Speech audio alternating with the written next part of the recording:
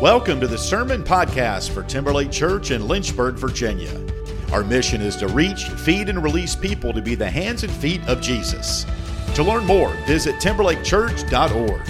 Now get ready for today's message, which we hope will be inspiring as well as challenging. Thanks for joining us.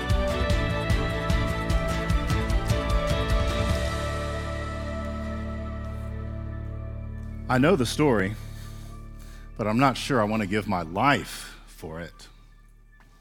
The story begins not in Bethlehem, but in Nazareth, and not with Mary and Joseph, but with two perhaps lesser-known characters, Mary's cousin, Elizabeth, and her husband, Zechariah. And I'd like to tell it to you again today. I don't suppose there's anything I can really add to the Christmas story. Preaching is one of those challenging things at Christmas time because everybody already knows the story. And there's not much way to enhance it or certainly not to improve it. So instead, what if we tell the story through the eyes of some of the people in it, like Mary and Joseph and Zechariah? And I want to invite you to see the story through their eyes today. To notice that the amazing thing about the birth of our Savior is not only that He comes to save us, but that the Lord uses ordinary people like you and me to bring His salvation into the world. Because here are people like Mary and Joseph, heroes of the faith, and yet even they had moments of doubt and moments of hesitation, moments of disbelief. They were not sure whether they wanted to commit their whole lives to this new thing that God was doing, and yet God did it anyway. God did it anyway. Through all of it, God did what God intended to do, and no scheme of man was going to stop the Lord from accomplishing His purpose on Christmas. And God's purpose on Christmas is to introduce to the world a Savior. As we tell the story from Matthew and from Luke in particular, I want you to notice the transparency with which they tell it, the vulnerability in their writing style, the details that they chose to include. Matthew and Luke are brutally honest about the shortcomings of the people involved, about their doubt, their human frailty.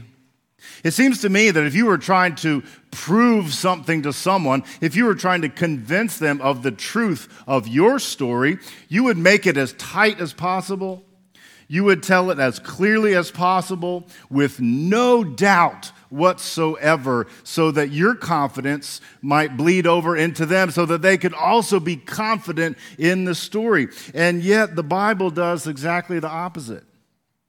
Matthew and Luke are gut-wrenchingly honest in their presentation of the events that happened in and around Bethlehem 2,000 years ago, which may counterintuitively actually make the story more convincing, because all these characters, with all their doubts and all their hesitations, we realize they are real, just like us, and the story is real. Which is important if you think about it, friends, because the story is a wild story that we are telling today. The story is that a carpenter and a virgin had a baby, and they laid him in a manger, and he was visited by wise men and by shepherds. A story that is so fantastic, so otherworldly, to suggest that God has come to us and God has become one of us. It seems almost too good to be true. I know the story, but I'm not sure I want to give my life for it. And so in this story of all stories, in the mystery of God's love for us, God uses imperfect, doubting people to accomplish His perfect will. God uses people like Mary and Joseph and Zechariah to bring His gift of salvation into the world, which means, and this is where the good news gets really good and really personal for you and for me. What it means, friends, is no matter who you are, you can be part of the story. You who have never believed it. You who have believed it, but a long time ago. You who have believed it, but only a little. And you who have given your lives completely to be transformed by the truth that is contained in God's Scripture. All of you, all of us can be part of this story today. Today, the good news of Christmas is that doubt and apathy do not disqualify you. God is delivering his Savior to save you. I know the story, but I'm not sure I want to give my life for it. Well, let's remember it together. Mary's cousin Elizabeth was married to a priest named Zechariah. Now, Elizabeth and Zechariah were getting up there in years, so much so that they had given up on their dream of having a baby. And so one day Zechariah is in the temple doing his priestly duties, and an angel appears to him. The angel Gabriel came and said, "Zechariah, you have been chosen by God. You and your wife Elizabeth are going to have a son, and you are to name him John."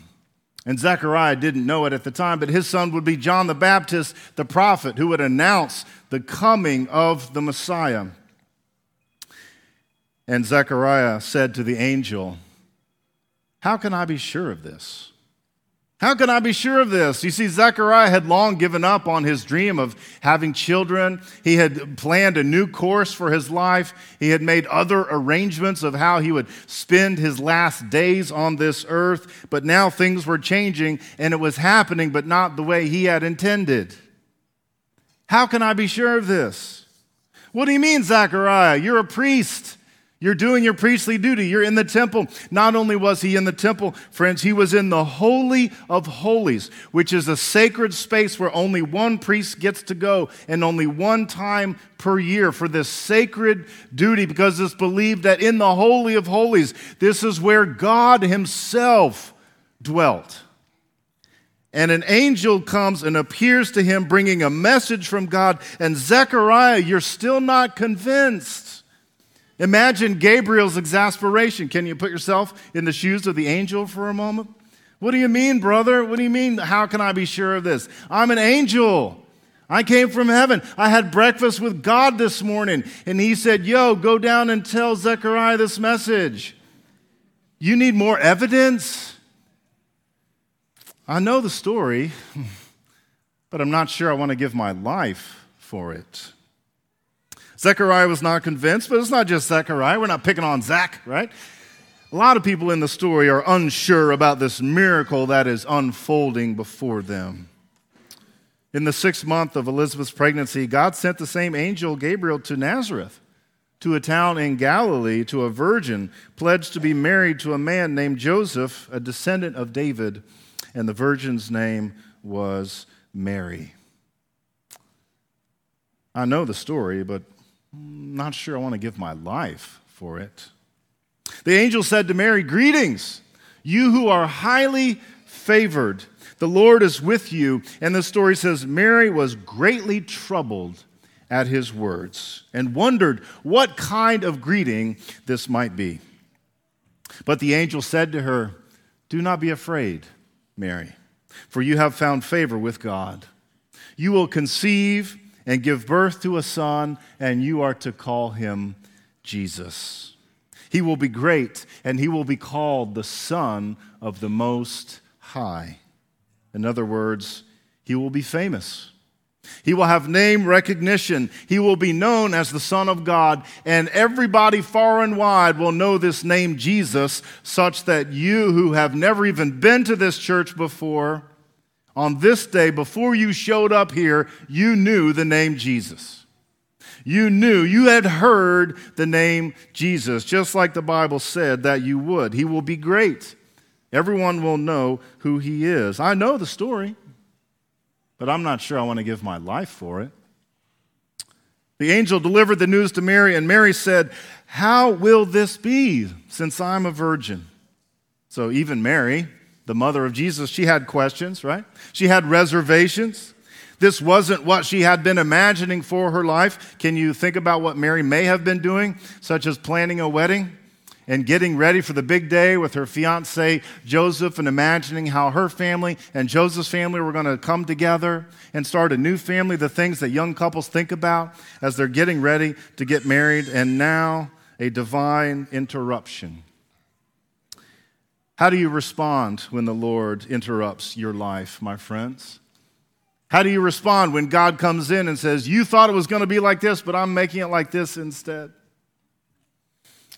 Well, the angel answered, Mary, the Holy Spirit will come upon you, and the power of the Most High will overshadow you. So the Holy One to be born will be called the Son of God. Even Elizabeth, your relative Mary, is going to have a child in her old age, and she who was said to be unable to conceive is in her 6th month. And then the angel said this, for no word from God will ever fail. For no word from God will ever fail. Friends, do you realize how good this good news is?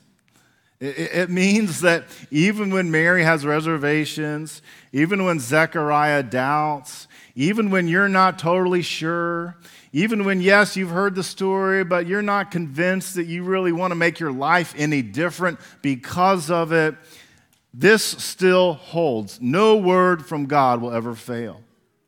No word from God will ever fail, which means, friends, God doesn't need our help for Jesus to be born. Okay, so whatever's on your mind today, of all the things you still have left to do, the cooking and the cleaning and the wrapping, whatever's on your mind of family drama and reconciliation and forgiveness that needs to be done, do not worry and do not fret, because God is doing what God wants to do. And what God wants to do is bring a Savior into the world. And how about Joseph? How about the stepfather in the story? How did he receive the news that his fiancée was pregnant? The story goes in Matthew, now the birth of Jesus took place in this way when his mother Mary had been engaged to Joseph, but before they lived together. You know what that means, right? Right? Okay. We're not doing sex ed today, right, friends? Okay. Before they lived together, she was found to be with child from the Holy Spirit. And there's how Joseph responds. Her husband Joseph, being a righteous man and unwilling to expose her to public disgrace, planned to dismiss her quietly. Okay, consider it from Joseph's point of view. Your fiancée is pregnant, and you know that you're not the father. What do? What do? Well, Joseph, he's a stand-up guy. He's not going to throw Mary under the bus. He's not going to disgrace her publicly and wave a banner and say, hey, everybody, guess what my fiancé did? No, he cares about Mary. He cares about her reputation. He cares about his own reputation. And so he will divorce her. He will dismiss her. He will break up with her quietly. He's going to do it discreetly because he's not going to stay with Mary, so he thinks, because he does not want his life to be upset and turned around by this baby that he had not planned on having. I know the story, but I'm not sure I want to give my life for it. And the story says, but just when Joseph had resolved to do this, an angel of the Lord appeared to him in a dream and said, Joseph, son of David, do not be afraid to take Mary as your wife, for the child conceived in her is from the Holy Spirit. She will bear a son, and you are to name him Jesus, for he will save his people from their sin. Joseph had been unconvinced. Joseph had doubts. Joseph was uncertain, which makes Joseph the ultimate personification of this idea today. I know the story, but I'm not sure I want to give my life for it. Joseph knew the story, but he was not yet convinced that he wanted to let his life be turned upside down. How reassuring, friends, to know that in the Bible are regular people with regular struggles like you and me who are familiar with this story. They've heard it. They've noticed, perhaps from afar, that God is doing something new. And they had to ask themselves, am I willing to give myself for this or not? And how encouraging to know that in that moment of doubt, in that moment of uncertainty, God comes close. God gives the reassurance. God says, do not worry, I will do this through you, my child. Joseph, don't be afraid to take Mary as your wife. What she says is true. Her baby is the Savior of the world. And what did Joseph do? He said, okay, all right, I'm in. When Joseph awoke from sleep, he did as the angel of the Lord commanded him. He took her as his wife, but had no marital relations with her until she had borne a son, and he named him Jesus. Joseph didn't have all the answers, did he? He didn't understand everything that was happening. There's no way Joseph could have predicted how the birth of this child would change not only his life, but the life of every person who ever existed in this world. How could Joseph have known that? And yet he said yes. He gave his life for this story. And so in this story of all stories, friends, in the mystery of God's love, notice how God uses imperfect people, people like you and me, people who doubt, people who hesitate, to accomplish His perfect will. Which means, and this is where the good news gets really good and really personal, you can be part of the story. You can be part of the story today, friends. You who have never believed it, you who believed it once a long time ago, you who believed it but only a little, you who have given your entire self over to it, you can be part of the story today. Because through it all, God has done what God intended to do. No scheme of man is going to stop him from accomplishing his purposes on Christmas. And on Christmas, God's purpose is to introduce to the world a Savior. I know the story, and I'm inviting you to give your life for it. Would you pray with me, friends?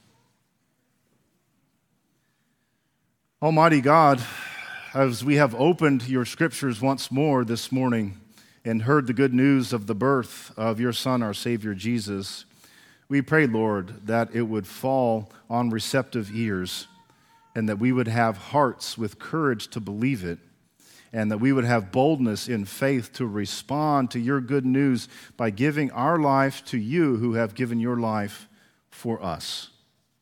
We remember, Father, that your Son Jesus not only was born, but that he lived a perfect life with love of his neighbors and obedience to your word, that he died a perfect death on the cross, and that on the third day he was raised from the dead, and so that all of us who believe in his name and trust in him can have salvation forever and ever. Oh God, give us thy gift of salvation today, and we ask for it in Jesus' name. Amen.